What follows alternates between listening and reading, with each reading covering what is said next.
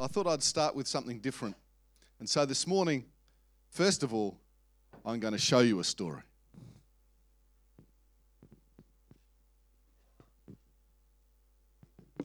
You're not being you anymore. Yes, I am. What do you want from me? Do you want to pick out my clothes again, Dad? You're trying to be someone you're not. This is my body, okay? If I want to dye my hair or put a ring to my nose, that's my choice. Not a child. Understand who you are. You're not listening to me.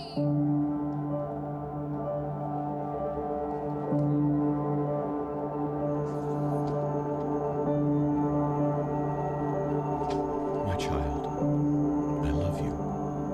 Let's start with that. We haven't spoken in so long. I miss you. I know you felt you had to make your own life, to do things your own way. I'm sure at times you loved me. Felt certain you'd made the right choice. Other times, the darkness crept in. An emptiness that led to desperation and mistakes and misplaced trust. Hey! Some of the pain was your own doing. Some of the pain was caused by others It's okay. who took advantage of you. Get whatever you want. I think I like the Just red. get both.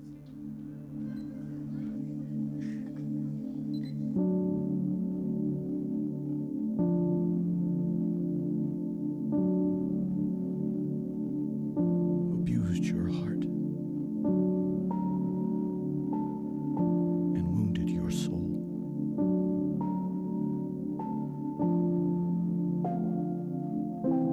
This was not love.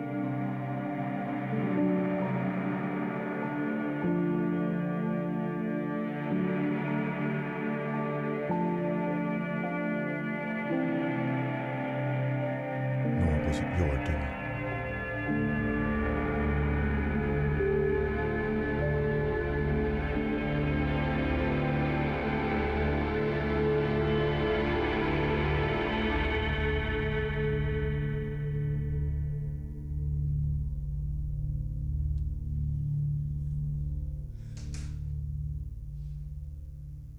What is that?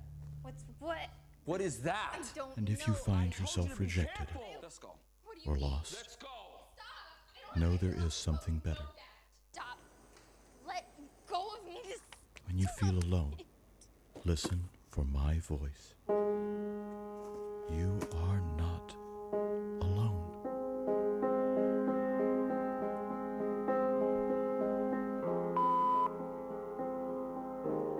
Mom, Dad, it's me. I was wondering about maybe coming home. I'm catching a bus up your way, and it'll get there early tomorrow morning. If you're not there, that's fine. I mean, I'll just stay on the bus, I guess. Come by fire, come by rain. Come by boat or come by plane. You are all I can't replace. How I love to see you again. Just tell me I'll be seeing you again.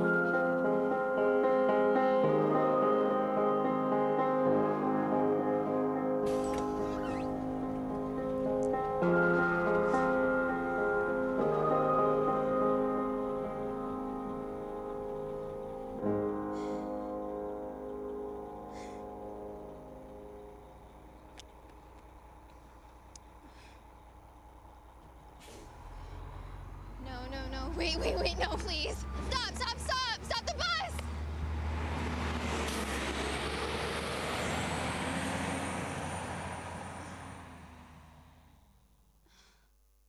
You can never run too far, or shout too loud, or be gone so long that you can't find your way home.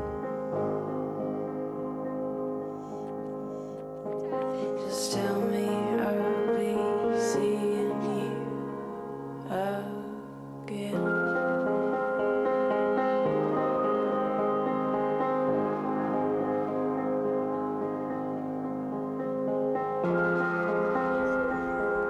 You can always come home.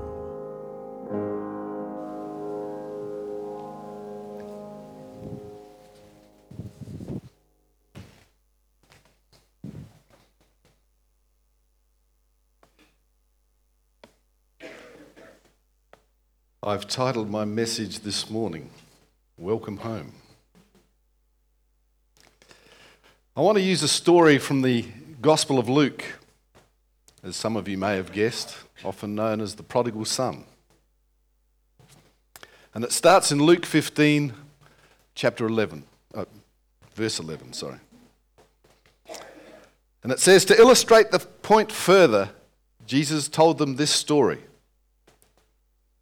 And immediately, you notice that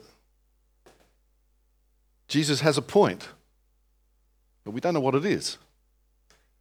And he's using this story to illustrate it further. So sometimes it's good to find out what the point that Jesus is trying to make is. So perhaps we should back up a bit. Let's look in verse 3. And it says, so Jesus told them this story. Now hang on a bit. He's still telling stories. It says so. So if it says so he told them a story, there's something still further back that he's trying to get a point across with. So let's back up to verse 1. Luke 15, verse 1. And it says, tax collectors and other notorious sinners, I won't comment on that, often came to listen to Jesus teach. This made the Pharisees and teachers of religious law complain that he was associating with such sinful people and even eating with them.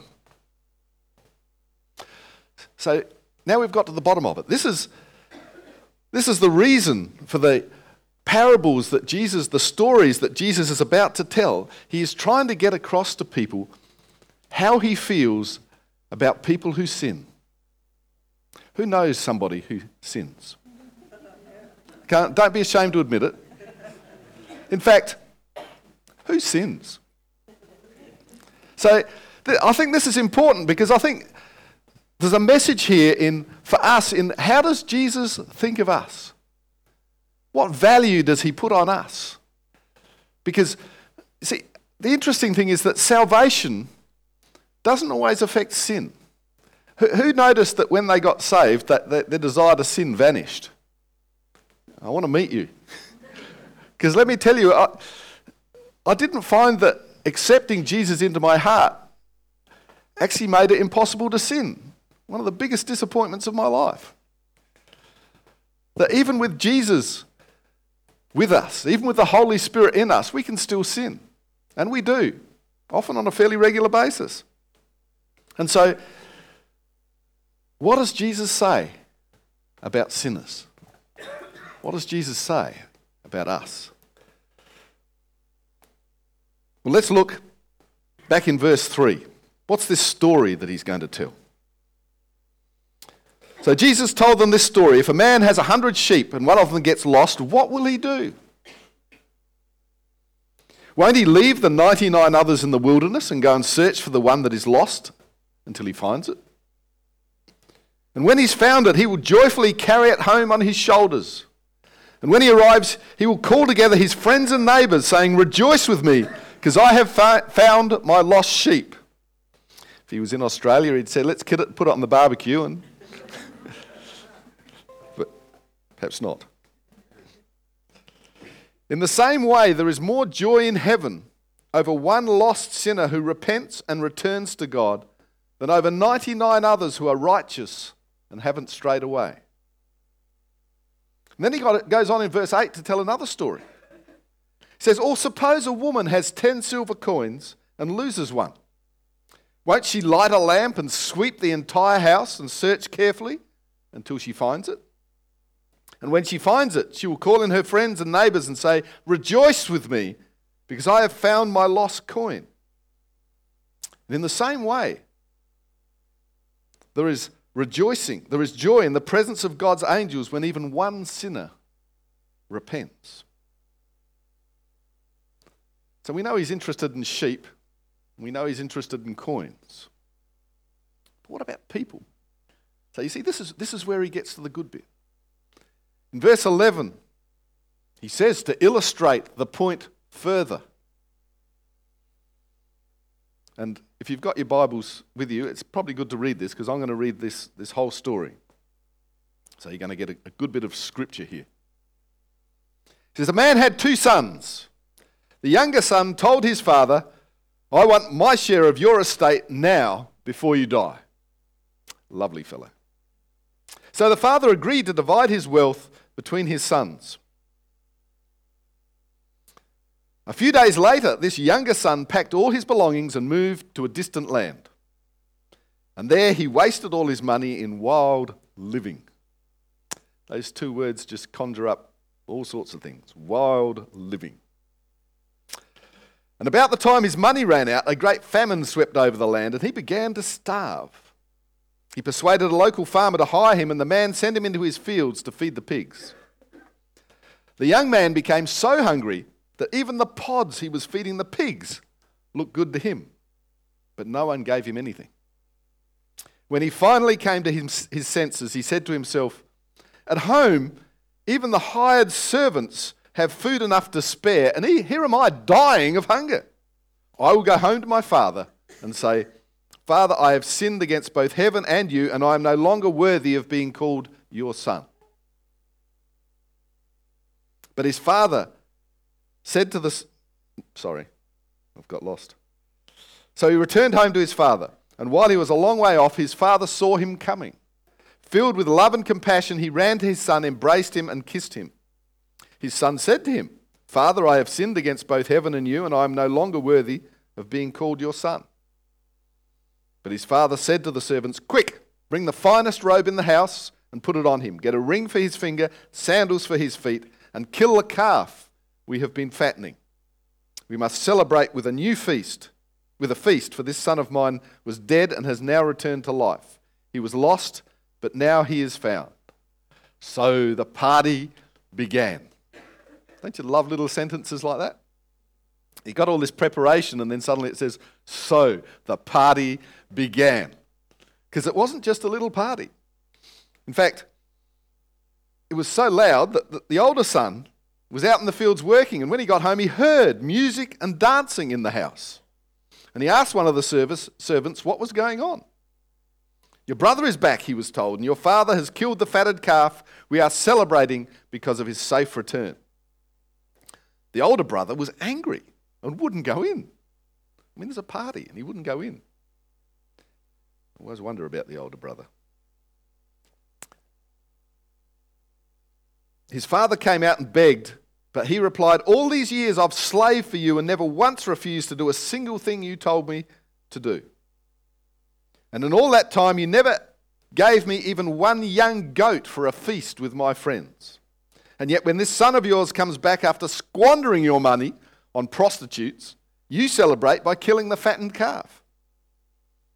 His father said to him, "Look, dear son, you have always stayed by me, and everything I have is yours. We had to celebrate this happy day, for your brother was dead and has come back to life. He was lost, but now is found." The key point I want to draw to your attention this morning, in all 3 of these stories, the immediate reaction of the person who has recovered what is lost is rejoicing. They are ecstatic about what they have found. Now, whether you'd actually say it to a coin or even a sheep, the overwhelming message in what Jesus is getting across here can be summed up as, welcome home. There's such a passion and a joy and a celebration in that sentiment that, like the video I started with, it should bring a tear to our eyes. Because that's the passion that Jesus is trying to get across to people in these stories. Now, the sad part about it is that many people who are lost, who like the prodigal son, are far away from God, in a distant land, never hear the message, welcome home. In fact, the last thing they would expect in church is a welcome. They're more likely to expect condemnation of their beliefs, their lifestyle, and their sin. And to be fair, that's not always straight from people. But there's a belief that God himself is judging and accusing them, which is actually even pervasive inside the church. I'm willing to bet there are people here today who call themselves Christians who still do not think they are worthy to have a relationship with Jesus. They hold him at arm's length. They can see God, but often they don't hear God. They know he's there, but they don't want him any closer. They believe their sins and their shortcomings are so terrible, and that even though in their head they know that Jesus will forgive anything, they think they're the exception that proves the rule, that their sin is the one that God won't forgive. They keep doing their sin, so God surely must run out of patience. They struggle with their life, so surely God tosses them on the scrap heap and says, well, I've tried, but you're not worth it. And so they hold God at arm's length. They can see him, they worship him, they pray to him. But their relationship is still distant. Jesus' first words when people come to him are always, welcome home. Let me give you 3 encouragements today to take home with you. The first one is a question we often ask ourselves, what does it cost? Because we get told in life, there's no such thing as a free lunch. There's no such thing as free salvation. And we get this from an early age because when we embark on something new, who knows that there's always fear and uncertainty. I mean, walking inside a church, if you're unsaved, must be one of the bravest things that people can do. Because the church is full of people, at least, and this was my experience when I walked in. You imagine the church is full of people who know what they're doing. And you are the only person here who has no idea what's going on. Now, the first day I turned up to church, I didn't actually know that 6 other people had turned up to church that day, and they were all feeling exactly the same as me. We were all looking around thinking, I don't know what's going on here, but I'm just going to sit here and copy what other people do and try and stay out of trouble. Because I didn't know what was going on. And the thing is, people familiar with the environment take advantage of that. And what do I mean by that? Who remembers the transition from primary school to high school? Even vaguely. Now, these days, with all the laws and regulations in place, this probably doesn't happen. But I can remember being told in grade 7, in the last term before we went to high school the next year, that I was probably guaranteed that at some stage in the first couple of weeks, I was going to get my head flushed down the toilet. Because that's what happened to all new people who came to the school. That there was this initiation ritual that as a fresh new face, you got stuffed down a loo and flushed, because that was just how they treated new people. It made me feel very welcome. And let me just say, I never got my head flushed down the toilet, but I spent the first month at school frightened that somebody was going to come up and drag me into the toilets and flush my head.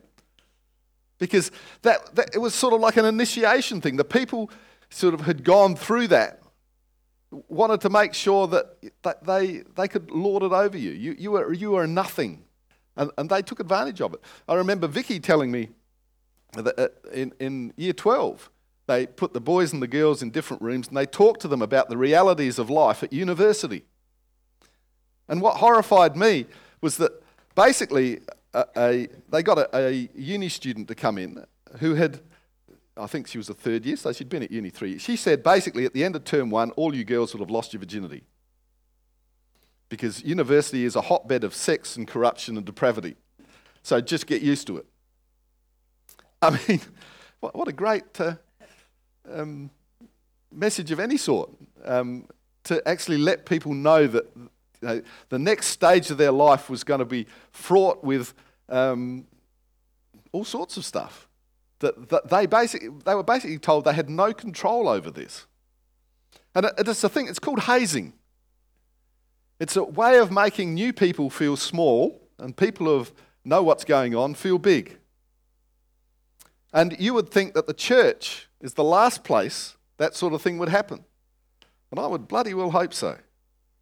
But the trouble is, this whole idea of paying the price is pervasive in our society. Once you've gone through something, once you've done something that's turned out not to be as bad as you thought, you don't want to tell other people that because you want them to go through the same stuff you went through. And there's a whole culture that insists that people have to pay the price the same as you did. Whereas really, once we've been through something, our first reaction would be to turn around and say, hey, it's not as bad as you were told. You don't have to do this stuff. Do that instead. We should be guiding people and helping people. And in church, I think that most of the time, that's what we try to do. But sometimes we can be just as bad subconsciously. I mean, people talk to new people about how when the Holy Spirit entered their lives, they had to quit smoking, drinking, doing drugs, whatever it was, because something happened to them and it changed them. And it's great, and if that happened to you, congratulations. But for a new person, what it feels like is that you've had this experience and they're going to have to go through something similar. Whether it sounds good to you or not, you're actually letting people know that you've had this experience that they haven't had yet. And therefore, you are marginally, or a lot, depending on your mindset, better than they are. There's people who say, oh, God is wonderful. He dealt with me in the middle of a meeting one morning. I burst uncontrollably into tears and everybody stared at me. A new person in church does not want to hear that that's how God deals with people. That they're thinking, holy moly, what if I'm sitting in a service and suddenly sort of God appears before me and says, cry and make a fool of yourself. Do I have to do that? I mean, you may not think that, but they were the sort of thoughts that I had, that somehow uncontrollably I was going to do things I didn't want to do because God was dealing with me. And so we can unconsciously haze new people in church just by telling them our experience. We need to make sure that the first thing we say to people when they walk in the door is welcome home. Jesus paid the price for you and your sin, not you. So don't try and make it hard for others. What does it cost? It should be nothing. The second point, how bad is your sin? We need to have a competition right now. I want you to line up and whisper in my ear what your worst sin is, and I'll give a prize to the worst one. Look back, Luke 15, verse 11. This part of the story says, a few days later, the younger son packed all his belongings and moved to a distant land. So he went a long way from God. And he wasted all his money in wild living. Now, that term wild living is a polite biblical term for he was debauched. I mean, he did everything you can think of and probably lots of things you couldn't think of. You think about it, he went at it so hard that he ran out of money. So badly was he addicted to what he was doing, he was starving himself to death. He looked at pig food, and when they say pods, I imagine that they're dried pods of fruit that's been harvested. There's not a lot of nutrition in them, and they're probably not very nice to eat. But he's looking at these things thinking, gourmet meal. But he wasn't allowed to eat them because the farmer had paid for them for the pigs, so he wasn't even allowed to eat that. So his sin was really bad, to the point that he was destitute. Now, you could try, but I'm sure most of us here couldn't even come close to the sort of sinning that this guy was into. And if we did, we'd end up like him. Homeless, basically. Drug dependent, whatever. And so, most of us can look at this person here and say, well, my sin, I don't think is quite as bad as his. And so if yours isn't as bad as his, and his father forgave him, then I can guarantee you that your Father in heaven will forgive you. It doesn't actually matter how bad your sin is. God's first words to you when you repent are going to be, welcome home. The third thing, I love this one. Who knows about your sin? See, most of us like to keep our sins secret. We don't tell anybody, and we do it in private just in case God finds out.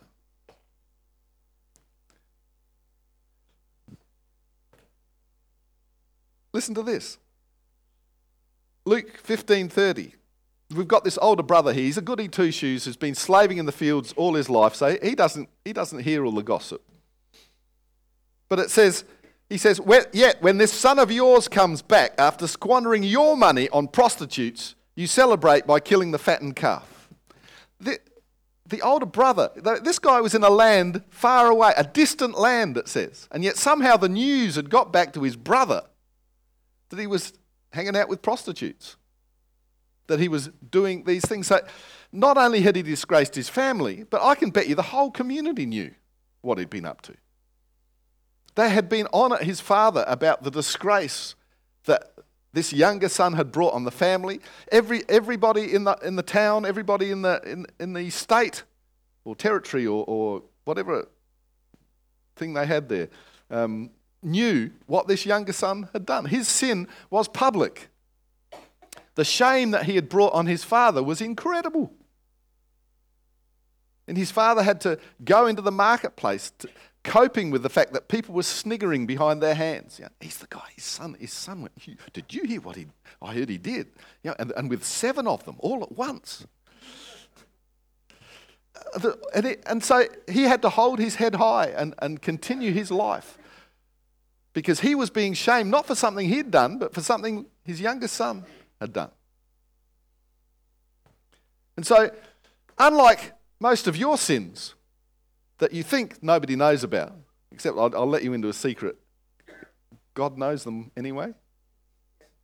Just a little spoiler there. He was a total public disgrace. And yet, the first words his father said were, welcome home. I want the heart of this church, the heart of every service, to be welcome home.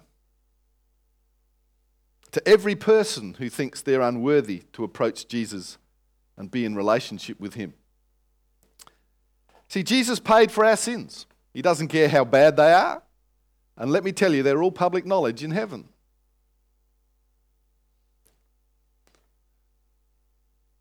George, can I get you up here?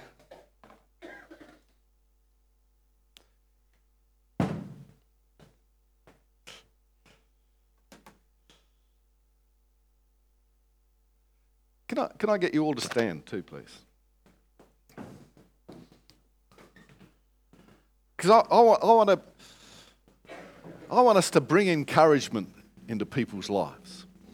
So if you're here this morning, and I know a lot of people pray regularly for their unsaved friends and family, and if you know somebody, if you're praying for somebody, and they struggle with the idea that Jesus would ever say to them, if they walked into a church or even if they just, wherever they were, wanted to speak to God. If you know somebody who would struggle to believe that Jesus would ever reach out his hand to them and say, welcome home. In a moment, I'm going to ask you to come out on the altar, and I want to pray with you and encourage you to actually be that person or to facilitate something in their lives so that they will understand that the only thing Jesus wants to say to them is welcome home. Now, you may also be here in church. And you may struggle with the fact that Jesus would say to you, welcome home. You hold him at an arm's length because you're afraid that no matter how good you pretend to be, Jesus would never accept you. I want you to take a step out on the altar and say, I'm prepared to believe. I'm prepared to take that extra step into God's arms to allow him to say, welcome home. And even if you recognize that you're a person who's actually prevented somebody from being welcomed into God's kingdom. You may look at a time and you've said, well, I stuffed that up. I was judgmental. I was a barrier rather than a facilitator into bringing someone to Jesus. I want you to come and repent. Now, I want all people to come together. I'm not going to divide you into sections so that I can say, well, you need to repent. And if you fit any of those criteria, I want you to come onto this altar this morning. And I want us to pray that today is a new day. Today is something, a start that we can either work in somebody's life, we can work in our own life, we can change things around because of the power of Jesus Christ in us. If you'd like to pray and be encouraged this morning, I invite you right now, just come out onto the altar.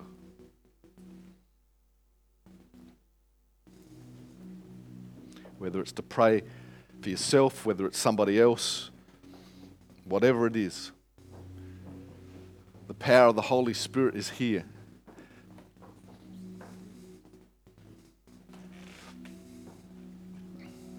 Just the first row, step forward just slightly, that's it.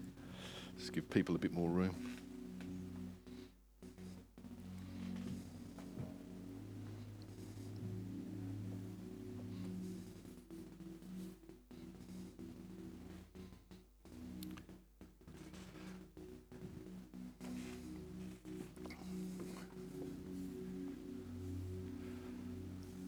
Just want everybody, if you reach your hands out to these people. Let's begin to pray.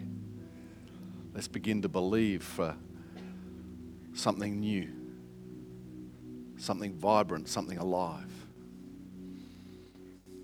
Lord, I pray the blessing and the touch of your Holy Spirit. Lord, I thank you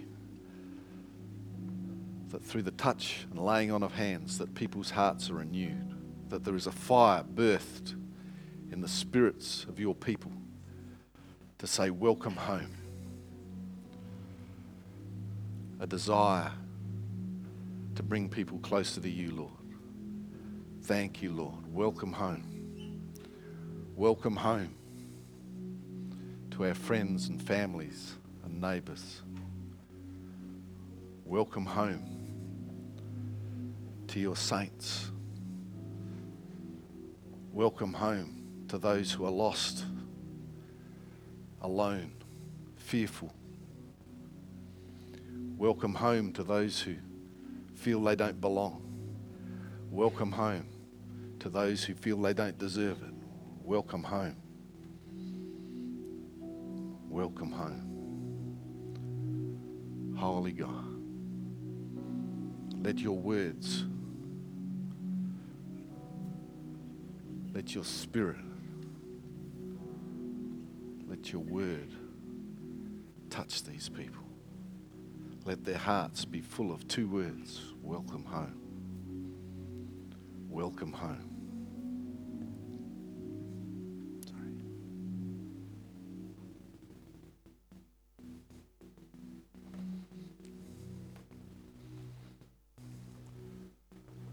Lord, I pray right now that every person here under the sound of my voice, through the power of your Holy Spirit, is a doorway into your kingdom, representing a door that is always open, arms that are always wide, with a voice that whispers into people's ears, welcome home.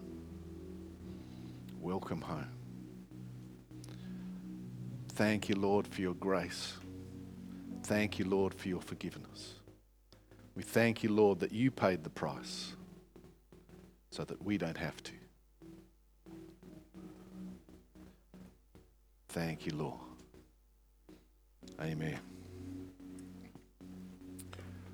If you guys can make your way back to your seats.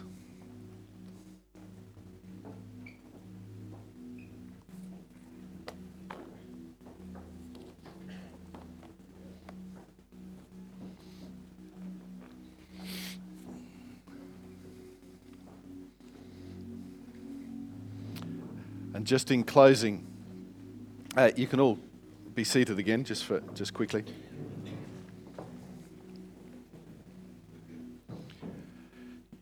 You may be here this morning. You may be a bit like me on my first morning, sitting here thinking, am I the only person here who doesn't know what's going on?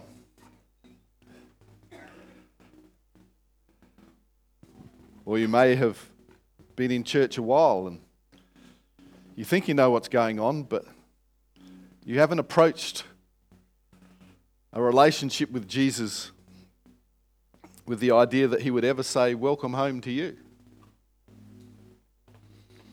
Or you may have even been in church even longer. You may pray regularly, you may read the word regularly, but you worry that, if you died today, whether St. Peter would stand at the gates of heaven and say, welcome home, or, sorry, that way. I mean, if we have fear inside us, it's hard to let God in.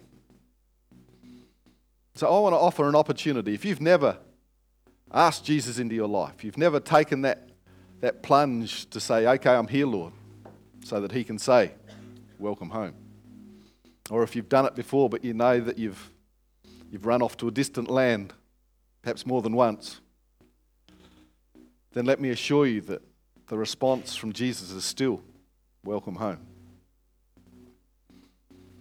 Or if you're not sure that the gates of heaven are open for you, then I want to give you that assurance that the only thing you'll hear at those gates is welcome home. If you're in any one of those three situations this morning, I'm going to ask you in a moment to raise your hand so that I can see it.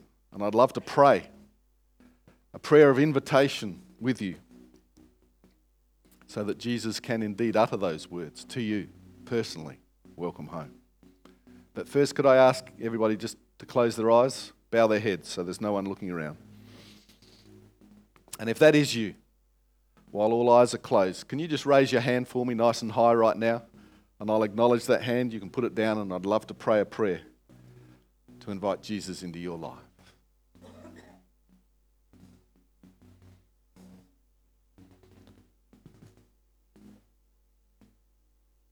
Thank you. I see that hand. Can I get you all to open your eyes and stand to your feet?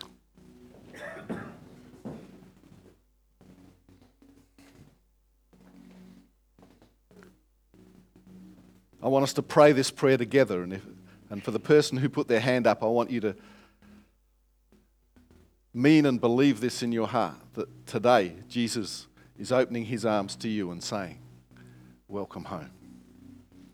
Repeat after me. Lord Jesus, today is a new day. You are now my Lord and my Saviour. From this day forward, I am going to walk in relationship with you. My old life is gone. My new life is just beginning. I joyfully recognize and accept your invitation of welcome home. In Jesus' name, amen.